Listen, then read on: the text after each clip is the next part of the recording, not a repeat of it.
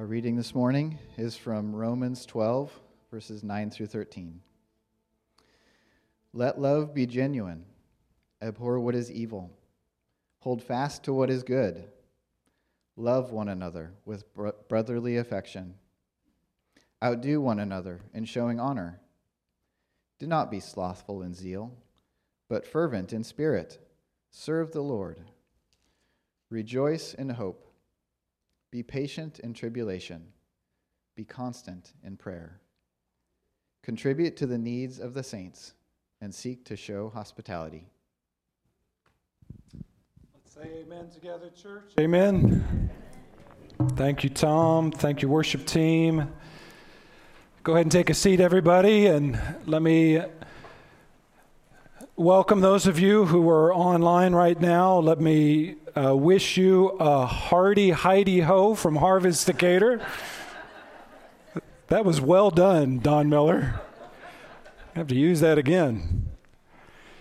We are studying the book of Romans, so let's take our Bibles and turn to the passage that Tom just read, Romans chapter 12.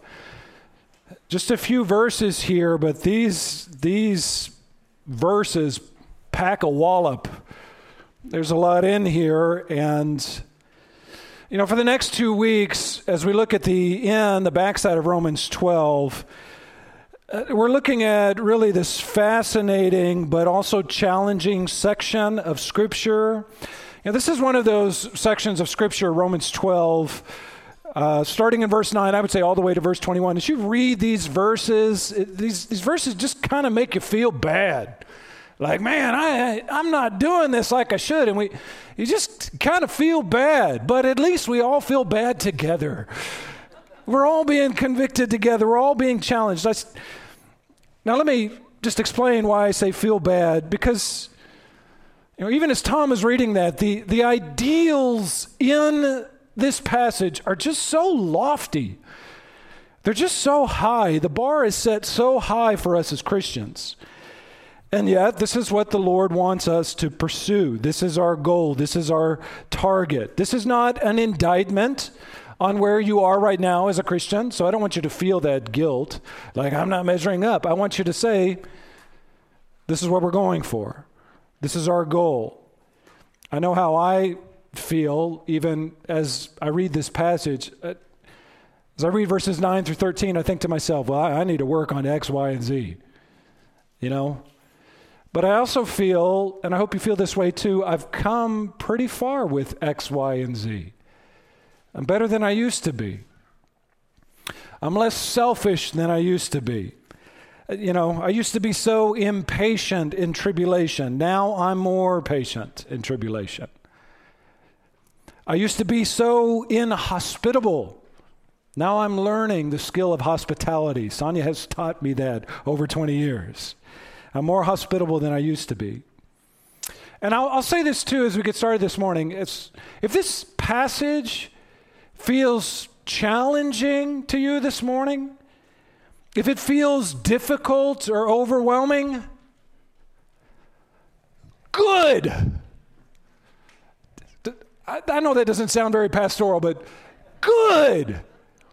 Who wants easy goals in our lives?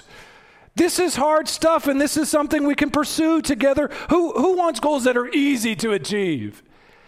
As I read chapter 12, starting in verses 1 and 2, but I would say all the way through to our passage today and to the passage for next week, I want to live a life like this. I want God to do this work in my life. I want to take these commands in this passage and say, Lord, make this happen by the power of your Holy Spirit inside of me. And I don't care. What's great about this too is, it doesn't matter if you've been walking with the Lord for 6 days or 6 weeks or 6 years. There are things that you can do to grow in this. And so let me encourage you to do this. Let's get after this together, church. Are you ready? Everybody ready this morning? Go ahead and take your notes and write these down. I'm going to give you 4 overarching principles from Romans 12, 9 through 13. 4 values for the normal Christian life. Here's the first one.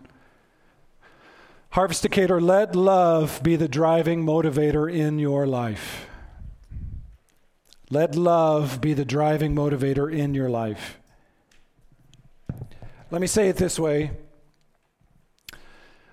Let agape be the driving motivator in your life. Y'all familiar with this word, agape? This word for love that's so important in the New Testament. Let agape be the driving motivator in your life. Now, for some of you, even as you read that on that screen or write it down in your bulletin, that can really sound like an empty platitude. You know, that's just a platitude. And it can be an empty platitude if you don't understand what agape love really is. I spent a lot of time over the last few years thinking this through and trying to teach what agape love really is. And so we've looked at 1 Corinthians 13, we've looked at 1 John, we've looked at different passages that emphasize this Greek word agape. And what we've learned over the years, here's what agape is not. Agape is not sappy sentimentality. Agape is not fleeting feelings. Agape instead, as the Bible defines it, as we see it described, it's real, sacrificial, and volitional demonstrations of commitment one to another. That's love. That's agape love. Real love. And speaking of real, Paul starts out this passage by saying, look at verse 9, let love be genuine. Literally, let your love be unhypocritical. The Greek word here for genuine is anapokritos. Anapokritos. It's the opposite of hypocrite. The play actor. Be unhypocritical in the way that you love one another. Don't fake it. Don't counterfeit it. Don't be a phony. Instead, let love be a deep, abiding commitment that drives your actions in this world. That's how you let your love be genuine. The famous radio preacher J. Vernon McGee, he would often say in his sermons, I'm tired of sloppy agape. So let me tell you this morning, Harvey, don't let your agape be sloppy. Don't let it be fake. Don't let it be phony. Don't let it be unreal. Don't let it be disingenuous. Just lip service, oh, I love you, but man, I really hate that person on the inside. Tim Keller says it this way. You can read this on the screen. He says, we are not to be phony in our dealings with people. We are not to be polite, helpful, and apparently warm on the outside while despising them on the inside. This is important because in our culture of niceness that can develop within the church, a veneer of pleasantness covering over a spirit of backbiting, gossip, and prejudice. Can that happen in the church? Can that happen in the church? Yes, it can. And we need to be on the guard against it. Where there's an absence of tough love, says Keller, in which people would love each other enough to confront problems and sins in themselves and their friends. That's real love. That's genuine love. That kind of willingness to confront those problems. And to help protect us against sloppy agape, Paul follows up, let love be genuine, with these statements in verse 9. Abhor what is evil, hold fast to what is good.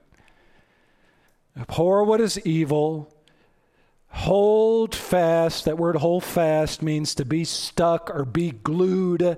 Be glued to that which is good. Paul says that an outworking of genuine love is that we are glued to that which is good. It's the same Greek word used here that Matthew uses to describe marriage. When Jesus is talking about marriage, he says, therefore a man shall leave his father and mother and hold fast to his wife. Cleave to his wife. Be glued to his wife. It's the same word here. Hold fast to what is good. And the two shall become one, as Jesus describes it, obviously referencing the book of Genesis and this marriage covenant. The two are no longer two, but one flesh. And what Paul's saying here is just like that metaphysical merging of the souls, man and woman coming together in marriage, Paul says, you need to be wedded to good. Your love for one another needs to be wedded to good, not evil. Abhor what is evil, hold fast to what is good. And I think this is really instructive for us in this day because there are a lot of evil things that are condoned in our world in the name of love. And oftentimes I think people get the idea, well, if you love, so you just, goodness is just out the window. So is reason. I'm in love. None of that matters. That's sloppy agape. This idea that every sinful thing we do is condoned under the heading of love. We even see it in the songs that people sing. People sing songs like, a love this good couldn't possibly be wrong, right? People sing songs like, if loving you is wrong, I don't want to be right. Doesn't that sound like the songs people sing in our day? If loving you is wrong, I don't want to. It sounds like a country song, doesn't it? If loving you is wrong. But what Paul's telling us here is that true love, real agape, is glued to good, to that which is good and right.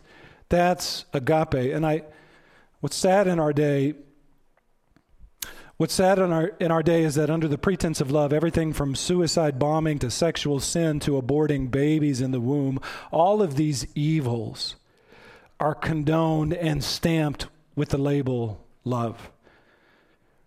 And that's not love. That's not genuine love. Because love abhors what is evil and clings to what is good. Paul says something similar in 1 Corinthians 13. He says, love, agape, same word, does not rejoice in wrongdoing, but rejoices in the truth. Love does not rejoice in wrongdoing, but rejoices in the truth. And similarly, Paul says here in Romans 12, love and goodness are friends. They hang out together. They like each other. Love and evil, love and wickedness are enemies. Because genuine love abhors evil and is glued to what is good. And some people in our day might say this. You might even be saying this right now in your seat. Well, what is good, Pastor Tony? What is good? I've got my perspective on good. You've got your perspective on good. The world says this is good. The world said this was good a couple of years ago, but now it's bad. The world says this was bad a couple of years ago. Now it's good. It's a moving target. Who am I to say what's right or wrong and what's good and what's evil? And I would say that's the right question. Who are we? Who are we to do that? We need an objective standard of what is good in this world, of what God wants, and that is found in the truth of His Word. Look to this to determine what is good. And let your love be consistent with what this Bible deems good. Otherwise, it's not love. Everybody with me? Let your love be genuine. Abhor what is evil. Cling to what is good. Paul also says this. Look at verse 10. He says, love one another with brotherly affection. Philadelphia is the Greek word here for brotherly affection. Outdo one another in showing honor. I think this is instructive too, because Paul's talking here about, this affection between brothers and sisters in Christ in the church, loving one another in this context. And there's some code words here that let me know that he's talking about the church primarily in verse 10. He uses two Greek words. The first Greek word is allelon, one another. Love one another. When you see that in the New Testament, that's a signal, that's a trigger. We're talking about the church, the one another in the church. Love one another. And then also, Paul uses this word, Philadelphia. Love, philos, phileo, meaning love. Adelphos, meaning brother. Philadelphia means brotherly love or brotherly affection. Some of you know this from history, but when William Penn set up his colony, Pennsylvania, he wanted it to be different from the other colonies that were always squabbling over denominational differences. And so when he set up his colony, Philadelphia, he put his capital in place and he said, this will be a city that demonstrates brotherly love above all else, above other doctrinal distinctions. And he named the capital of Pennsylvania Philadelphia. This is it. Brotherly love. That's our focus. It was to be this city of brotherly love a city where Romans 12 verse 10 was lived out in practice. You know, we hear people say all the time, I love Jesus, I just don't like Christians. I love the Lord, but I can't stand the church. And one of the things that Paul does here, and this is throughout the New Testament, is say, you can't have agape love for God if you don't have Philadelphia. You got to have both of those, and both of those things work together. Those are outworkings of our salvation, even the love that we have for one another. Read 1 John for more on that. John says that someone who's truly saved, someone who's really full of the Holy Spirit, will inevitably love the one another's in the church. You can't love Jesus and hate the church. Paul says, love one another with brotherly affection, and then outdo. Look at verse 10 with me. I love this. Outdo one another in showing honor. I'll tell you, when I get to church, sometimes, I can't stop smiling when I'm here. I know you can't always see it behind my mask, but I love being at church. I love seeing y'all's faces. I really do. And, the COVID thing is kind of frustrating me because I want to shake everybody's hands. I want to give everybody a hug. I just love seeing you. I'm filled with this desire for brotherly affection. And I'm also filled, but I got a sermon to preach, like it's weighing on me. And I got to go pray with the worship team, work through the order of service. And I got to go do this and do that, make sure all that. Really, some days on Sunday morning, I just want to sit in here and just let's all talk and hang out. That'd be great. We got small groups for that, which is good. But that's that brotherly affection, that kinship that we have one to another.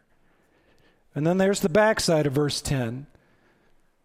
There's Romans 12:10a, but then there's also Romans 12:10b. Outdo one another in showing love. After you. No, after you. No, after you. Let me get that door for you. No, let me get that door for you. I heard once about, in Japanese culture, that one of the reasons they bow one to another is to show respect.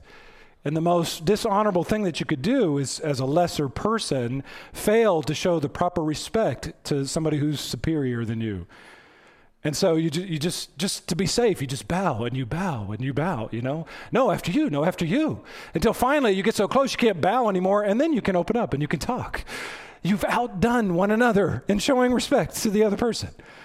I think that's a great word picture, a great analogy of the way in which we should love each other and show respect for one another. We've already seen in Romans 12, Paul says, do not think of yourself more highly than you ought to think. Your instinctual response towards other people in the church should be humility, to think of others better than yourselves, to prioritize them above yourself, to compliment them. And one of the ways I think we can do this, let's just be super practical here, outdo one another in the showing of honor, is honoring the gifts that other people have in the church that you don't have. Last week we talked about spiritual gifts. Some of you are teachers, some of you are leaders, some of you are servants, some of you are exhorters, some of you are helps people and hospitality people.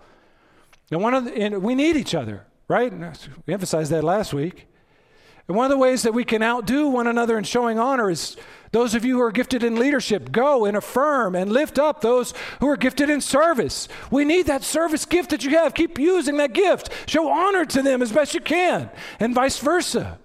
And those of you who have the gift of exhortation, you can encourage and lift up and outdo in showing honor to those who are gifted in other ways. Outdo one another in the showing of honor. Quite frankly, even as I'm talking right now, there are so many ways to apply verse 10 in our lives as Christians, in our church. And, I can't do all the work for you. Take this home and think this through. Take this to your small group and say, how can we outdo one another in the showing of honor? How can we have better brotherly affection in this COVID era where we can't hug? What can I do to show some affection for you? And work that out. and live that out. So number one, let love be the driving motivator in your life. Write this down as number two. Let zeal be the quality of your service for the Lord. Zeal. Paul says in verse 11, do not be slothful in zeal. Be fervent in spirit. Serve the Lord. Serve the Lord. Let zeal be the quality of your service for the Lord. Tell me if y'all have heard this before. I'm just going to run something by you. Tell me if you've ever heard this before. Harvest Decatur exists to glorify God by making disciples who worship, walk, and work for Christ. Y'all ever heard that before? Have y'all heard that for maybe like the last 13 years here? Mature disciples who worship, walk, and work for Christ. One of our points of emphasis as a church is that every person in the church should be shouldering weekly kingdom responsibilities in the church. And Paul says here, serve the Lord. Work for Christ. And don't do it begrudgingly like, oh, Pastor Tony made me go serve at the church. Do it with zeal. Do it with fervency. What is zeal, Pastor Tony? What is fervency? Zeal is passion. Zeal is, in a sense, fanaticism about your opportunity to serve the Lord. You get fired up for it. Like those crazy football fans get fired up about when they go to Chicago Bears games. And they put on face paint and they wear these jerseys and they have those foam fingers that say number 1 and they're fanatics. You be like that, except for the face paint. We don't need face paint. You go out there and be zealous about your opportunity to serve Christ. And if people in your life say, well, I mean, that's great that you're a Christian, but do you have to be so, gung-ho about it? You say, yes, I do. Yes, I do. Because I love Jesus. And because he's my one thing, and he's the most important thing in my life, and I get fired up about serving him and worshiping him and going to church, and put some zeal in that. I think we have this problem in the Christian realm, especially where we compartmentalize. I do my church thing, then I go do some other thing, then I go do some other thing. It's just one of those things. Instead of stopping and thinking about how much God has blessed us. And when you stop and you think about that and you read verse 11, you say, do not be slothful in zeal, fervent in spirit, serve the Lord. You're like, yes, I should be. Yes, I want to be. Help me, Lord, with that. Robert Mounce says this. You can read this on the screen. It says, the life-giving presence of the Holy Spirit radically alters the way a person lives. That spirit inside of you radically alters the way that a person lives.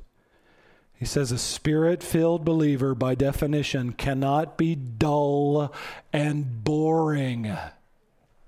God protect us from that. Ho-hum, going to church.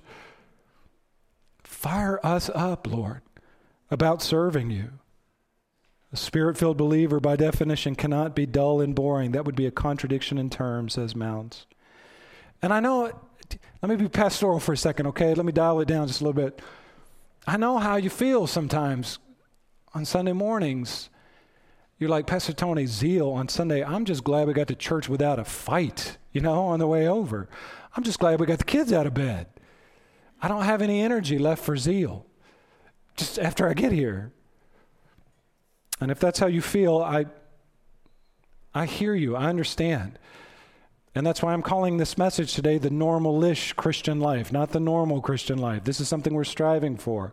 This is something we're moving towards. This is something that we want to grow in. I'll tell you what helps. I'll tell you what helps you get fired up for church on Sunday morning. And it's not just Sundays, Tuesday night, Thursday nights, Wednesday nights. You've got small group leaders. You're stressed out. How am I going to lead this group? What am I going to do? And you know what helps with that? Prayer helps with that. To stop and to say, Lord, My heart's not in the right place right now. I'm easily distracted by things I shouldn't be distracted by. Help me to focus on you. Help me to love you. Fire up that spirit inside of me to be zealous and fervent for you. By the way, that word fervent in verse 11, fervent in spirit, that Greek word literally means to boil over. And I think that's a great word picture. Actually, the English word fervent comes from the Latin fervens, which also means boiling. And so I think we often think of boiling over as like, I'm so angry, I'm boiling over. That's not the picture here. It's you're so zealous. You're so excited about the Lord. You just kind of boil over. And I've prayed that from time to time. Boil me over, Lord. Give me that kind of fervency that just bubbles up and then spills onto other people. Boil me over, Lord. Give me that kind of zeal to serve you. Let zeal be the quality of my service for you, Lord. And notice also spirit in verse 11. Everybody sees spirit in verse 11. Be fervent in spirit. The ESV, if you have an ESV Bible, I know it says little s spirit. I think that should be a capital S spirit. I think Paul is circling back with those Holy Spirit gifts that he talked about previously. When he said in verse 6, having gifts that differ according to the grace given to us, let us use them. Prophecy, service, leadership, exhortation, teaching. Paul's now circling back with that, and he says, be fervent in the use of your gifts. Let that boil over inside of you, the work that the Holy Spirit's doing inside of you so that you can bless others. Don't be slothful in your use of spiritual gifts. Don't be lackadaisical with what the Holy Spirit has given you. Serve the Lord with that. And I'll tell you too, okay, after 35 plus years of following Jesus and 13 years of pastoral ministry, I wish I could tell you that zeal comes easy for me. Like I just got it. I wish, maybe it seems that way because I'm up here getting all fired up every Sunday, but I've been praying, even this last week, that the Lord would increase my fervency for Him. I actually felt convicted about it last week because there's that statement in Romans 12, 3-8, where Paul says, the one who leads with zeal. I'm a leader, I'm a pastor, I'm an elder. And that's the same Greek word too, zeal. And even as I read that last week and preached it, I was convicted because I don't have the same passion for leadership like I've had in the past. And I'm asking the Lord to fire that up inside of me again. God, give us zeal for service. Write this down as number 3.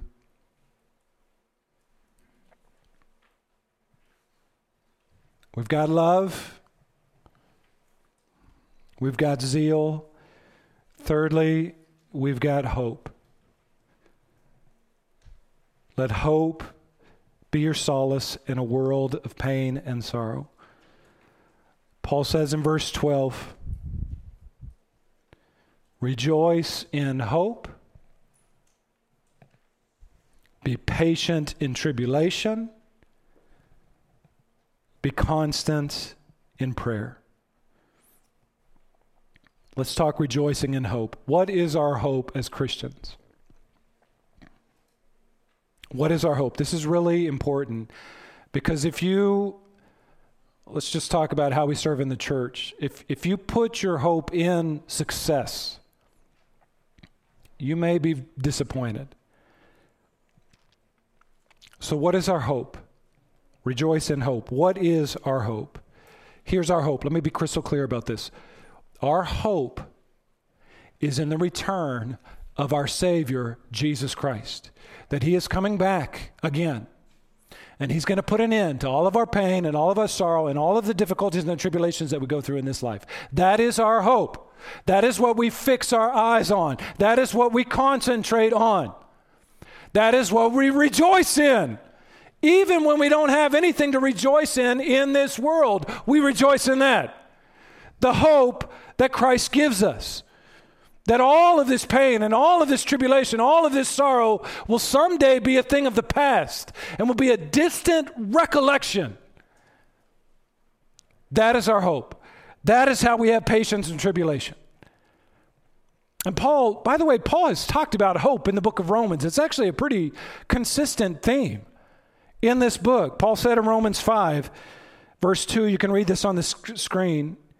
Through Christ, we have also obtained access by faith into the grace in which we stand. And we rejoice in hope of the glory of God. More than that, we rejoice in our sufferings. What? Knowing that suffering produces endurance, and endurance produces character, and character produces hope. And hope does not put us to shame because God's love has been poured out into our hearts through the Holy Spirit who has been given to us. Paul talks about hope in Romans chapter 8. For I consider that the sufferings of this present time are not worth comparing with the glory that is to be revealed to us. But the creation waits with eager longing for the revelation of the sons of God. For the creation was subjected to futility, not willingly, but because of him who subjected it, in hope that the creation itself will be set free from its bondage to corruption and obtain the freedom of the glory of the children of God. Amen. Hallelujah. Come, Lord Jesus. For we know that the whole creation has been groaning together in the pains of childbirth until now, and not only the creation, but we ourselves who have the first fruits of the Spirit groan inwardly as we wait eagerly for adoption as sons, the redemption of our bodies. For in this hope we were saved. Now, hope that is seen is not hope, for who hopes for what he sees? But if we hope for what we do not see, we await for it with patience. This is our hope, Harvest Decatur. This is what we wait patiently for. This is what causes us to rejoice. This is what makes us patient in tribulation. This is what helps us to be constant in prayer. That Jesus Christ is coming back. And that Jesus is going to redeem these bodies of ours and give us new bodies and new life. And that we're going to live forever with him, free from pain and sorrow and tribulation. Are you joyful about that? Is that your hope? If you can't rejoice in that, check your pulse. This is what we hope in. Are you alive? Do you believe this? And by the way, I've said this before, but hope, what is biblical hope? Hope, biblically speaking, is rock solid. It's not hope. The Greek understanding of this word is not the same as, I hope this happens. I hope it doesn't rain today. It's not like, I hope the Bears win the Super Bowl. I could make a joke right now about how Illinois going to the Final Four is a hope, but they actually have a pretty good chance of making it this year. So that's not the best illustration, but I'm just telling you right now to say, I hope Illinois makes it to the Final Four is not the same as I hope Jesus is coming back. It's not like, gee, I hope my kids go to college someday. Gee, I hope this happens. I hope 2021 is better than 2020. When Paul uses the word hope, when he talks about hope, he's talking about God's promises that are a sure thing that are gonna happen. If God promised it, it's gonna happen. We put our hope in this, in that. It's confidence, respecting fulfillment or expectation. That God is going to bring about his promises we can have great confidence in. So here's a good gut check for you right now. Everybody listening, everybody online listening right now, what is your hope in right now? What are you putting your hope in? If you put your hope in politics, prepare to be disappointed. And I don't say that so we don't vote. I'm just telling you, when you do go vote, don't put your hope in that. You better have something better than that you're putting your hope in. Don't put your hope in the U.S. economy or your 401k. Don't put your hope in your children that they will someday make your life meaningful and worth living. If your hope is found in anything other than what we have in Christ Jesus, it is misplaced. As Christians, we rejoice in the hope,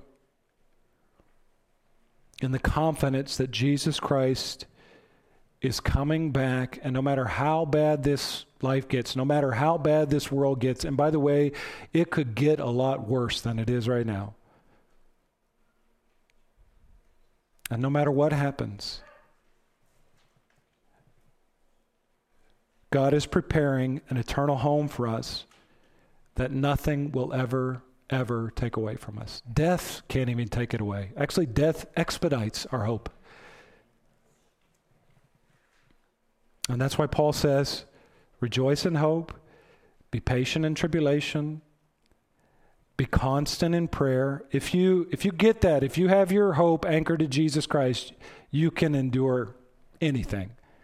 You can be patient in tribulation. You can persevere through anything. And some of you right now, even as I'm saying that, you might be saying to yourself, you might be saying to me, Pastor, I'm not there yet. I'm not there yet. I'm not rejoicing in that hope like I should be. I'm not patient in tribulation like I should be. I'm not constant in prayer like I should be. Okay. Me neither. Me neither. But let's get there. Let's get to that. Let's get to that goal. Let's live this out in our lives. You know, more pastoral confession time. I don't read verse 12 and say, nailed it. I got that. Pastor Tony, yeah, piece of cake. I don't do that. And I'll just tell you, in this whole section here, there's nobody in the room right now who's reading this like, check, yep, got that, check, oh yeah, got that. Man, this is a piece of cake. We're all struggling in this. This is a high ideal that Paul is calling us to. But that doesn't mean we quit. Let's get to this if we're not there yet. And here's one last thing that I'm striving for. You can write this down as number 4. I want love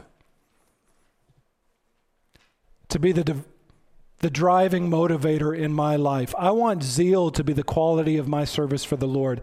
I want hope to be my solace in this world of pain and sorrow. And finally, I want grace to be the essence of how I treat others. So fourthly, let grace be the essence of how you treat others. Paul says in verse 13, here's another outworking of the normal Christian life. He says, contribute to the needs of the saints and seek to show hospitality. Contribute to the needs of the saints and seek to show hospitality. Let grace be the essence of how you treat others. Now, there's something that Paul's doing here that involves believers and also unbelievers. So let me just explain this a little bit and then I'll finish up. Paul says, first of all, contribute to the needs of saints. And then he says, show hospitality, which primarily, I'll show you in just a second, should be outside of the dynamic of the church, of the tribe of the church. Let's start with the first part of that, because I think there is a priority in this. Contribute to the needs of the saints. We talked last week about the gift of mercy, how some of you are gifted in mercy. We talked last week about the gift of giving also.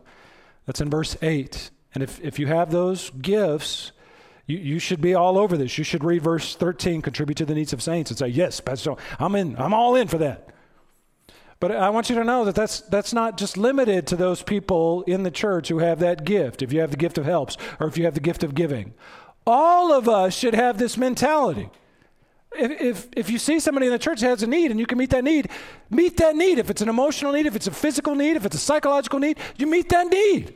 How can I help you? How can I bless you? How can I serve you, the saint? And by the way, just a word on saints, because you might say, what's a saint? Are we talking about like somebody who's dead, who's been canonized? No, that is not a saint, okay?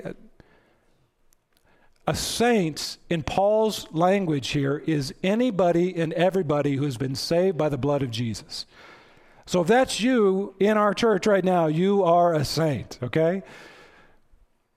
you are a saint. Please don't get that confused with dead people who are canonized. And so if you see a fellow saint, if you see a fellow believer, if you see somebody in the church that you can meet their need, meet that need. Bless them, love them in that way. And we should prioritize the needs of fellow saints above those outside of the church. Paul says elsewhere, let us do good to everyone, especially to those who are the household of faith. All right, so that's that side of it. But look what Paul says at the end of verse 13. This is fascinating to me. Paul says, and seek to show hospitality. What does that mean? Just a point of clarification here. That word hospitality, we don't have a great English word to translate that Greek word. But the Greek word here is philoxenia. Philoxenia. I mentioned Philadelphia earlier. Philadelphia is love for brothers. Philoxenia is love for strangers. It's love for outsiders. Philoxenia, if you've ever heard the term xenophobia, that's the fear of outsiders or the fear of people from a different culture, xenophobia. This is not xenophobia, this is philoxenia, love for outsiders. And this has to do with people who aren't in your tribe. People who aren't in your sphere of influence, people you don't know well, strangers that you can bring into your house and love and care for. You know, Jesus even alludes to this, speaking of love. This is on the screen. Remember what Jesus said on the Sermon on the Mount? He says, if you love those who love you, what reward do you have? Do not even the tax collectors do the same? And if you greet only your brothers, what more are you doing than others? Do not even the Gentiles do that? Do not even the Gentiles do the same? In other words, Jesus is saying that if you love those who love you, don't congratulate yourself too much. That's Pavlov's dog. That's just ring a bell and you salivate. Somebody loves you, you love them back. This is going beyond that. This is showing love to strangers, to people you don't know well, welcoming them into your home and giving them hospitality. Here's a great definition for hospitality. Colin Cruz says, this is on the screen. He says, hospitality may be defined as the process by which an outsider's status is changed from stranger to guest. Welcome into my home, stranger. Now you're a guest. So what Paul is telling us here is bring a stranger into your home. And I know, it's COVID time right now, and someday it won't be. But this might take some creativity to figure out how to make this work and how to do this. God, give us that creativity to reach outside of the walls of our church and the dynamics of the one another here at Harvest Decatur and show love and meet a need. What is grace? Why did I use that word grace? Grace is unmerited favor. You do that not because people deserve that. You do that because God showed you grace. And you want to reciprocate that with another person. God showed you love. You want to love another person. Meet another person's need within the church. Show another person hospitality. And I think too, all respect to what Jesus said. I totally believe what Jesus said in that verse. But I think there can be a tendency as well for some of us to be kind towards strangers and then be really unkind to those people that we know best. We look past a slight at work and then we come home and we punish our spouse. Or we forgive some stranger, some acquaintance for something they did to us, but then we go home and we lash out at our kids. We give them exactly what they deserve all the time. Never show them any grace. Let's not be those kinds of people. I don't think I'm there yet, but I want people to look in on my life and say, that guy lives out grace in the way that he interacts with other people. God, protect us from always giving people exactly what they deserve. I don't want that. I don't want people treating me exactly the way I deserve. God has given me grace when I didn't deserve it. And I want to do that with others. Let grace be the essence of how you treat others. So, review time. Here we go. Love, zeal, hope, grace. Those 4 items, those 4 values. If I was making a normal Christian life stew, those are the ingredients I would put in that stew. Love, zeal, hope, grace. Let's go after those things. And you might, some of you this morning, you might be new to Harvest Decatur. You might be hearing this for the first time, hearing Romans even for the first time. You think to yourself, oh, okay, this is pretty good. I like this. I can do this. Love, zeal, hope, grace. I'm in. I'm all about that. It's definitely better than what the world's giving me right now. I'm going to do it. I'm going to live for that. I'm going to do that. I'm going to live that out. Can I just tell you right now, as we're finishing up, you can't do that. Not to discourage you, but you can't. See, here's the problem. We're in Romans 12, and we have this thing in our Bible. It's called Romans 1 through 11. And before you can get to 12, you got to know 1 through 11. And you might say, well, what's Romans 1 through 11, Pastor Tony? Well, I don't have time to go through all that right now. But let me summarize it in 3 statements. What Romans, because you got to get Romans 1 through 11 down before you can get to Romans 12. And here's the essence of Romans 1 through 11.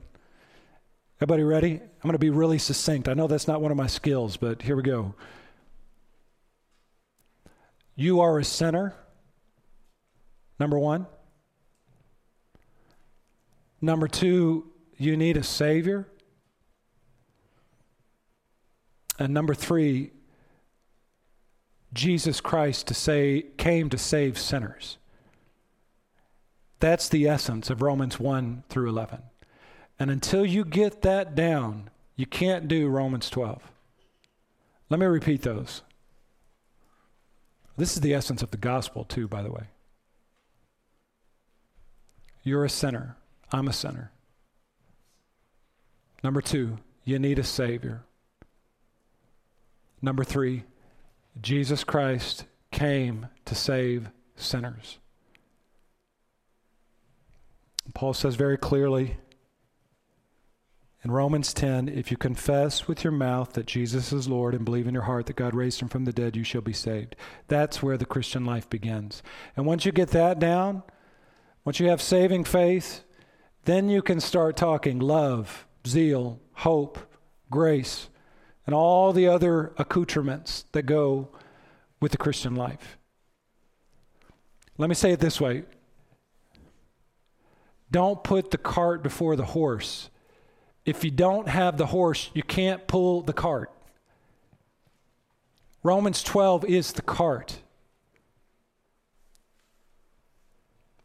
And if you're here this morning and all of this sounds good and you want to live this out, but you don't have a saving relationship with Jesus Christ, if you don't have the Holy Spirit, if you don't have saving faith, if you haven't confessed your sins and received the free gift of salvation that Jesus gives through his death, through his resurrection, you can't live out Romans 12, 9 through 13. Can we pray right now? Let's just bow our heads. I feel strongly compelled to do this right now. I've been feeling this all week.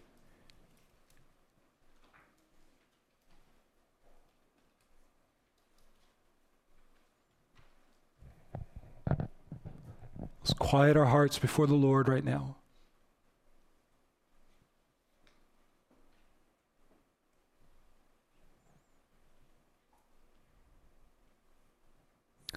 One of my deepest fears as a pastor is to preach moralism to you. Do good, do right, be a good person.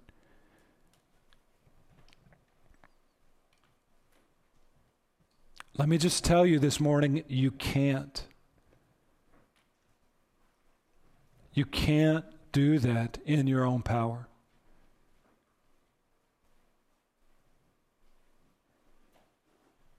And even if you could, you can't earn God's favor by being loving or being zealous or being gracious to other people. You need that transformative work that comes through repentance and faith.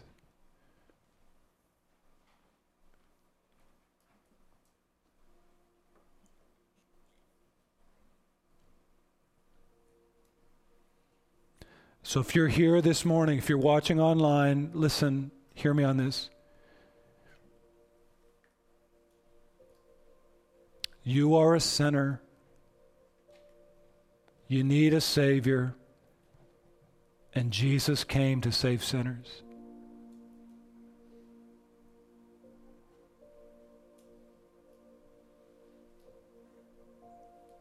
And you can right now have your sins forgiven.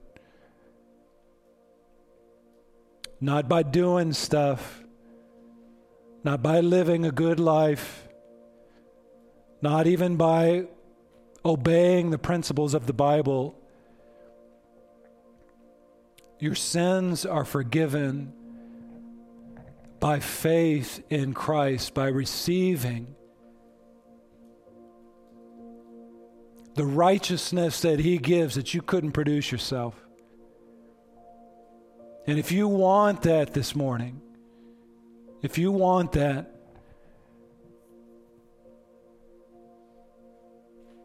then do as Paul says in Romans 10. Confess with your mouth that Jesus is Lord and believe in your heart that God raised Him from the dead.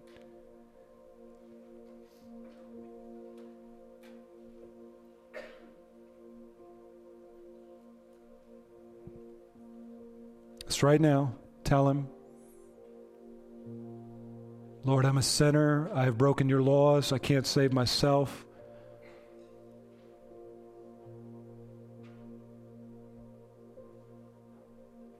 I need you, Lord.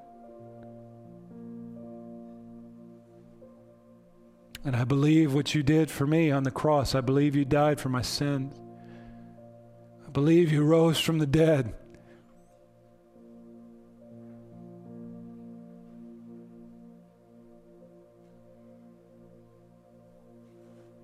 I confess you as the Lord of my life.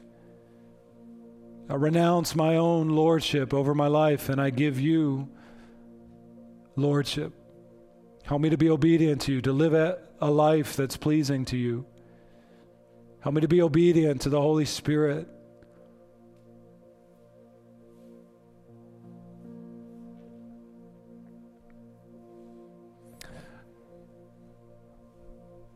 Lord, thank you for salvation. Thank you for Jesus Christ.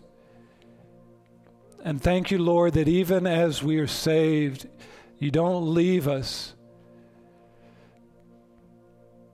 You stay with us, you grow us, you call us to these high principles.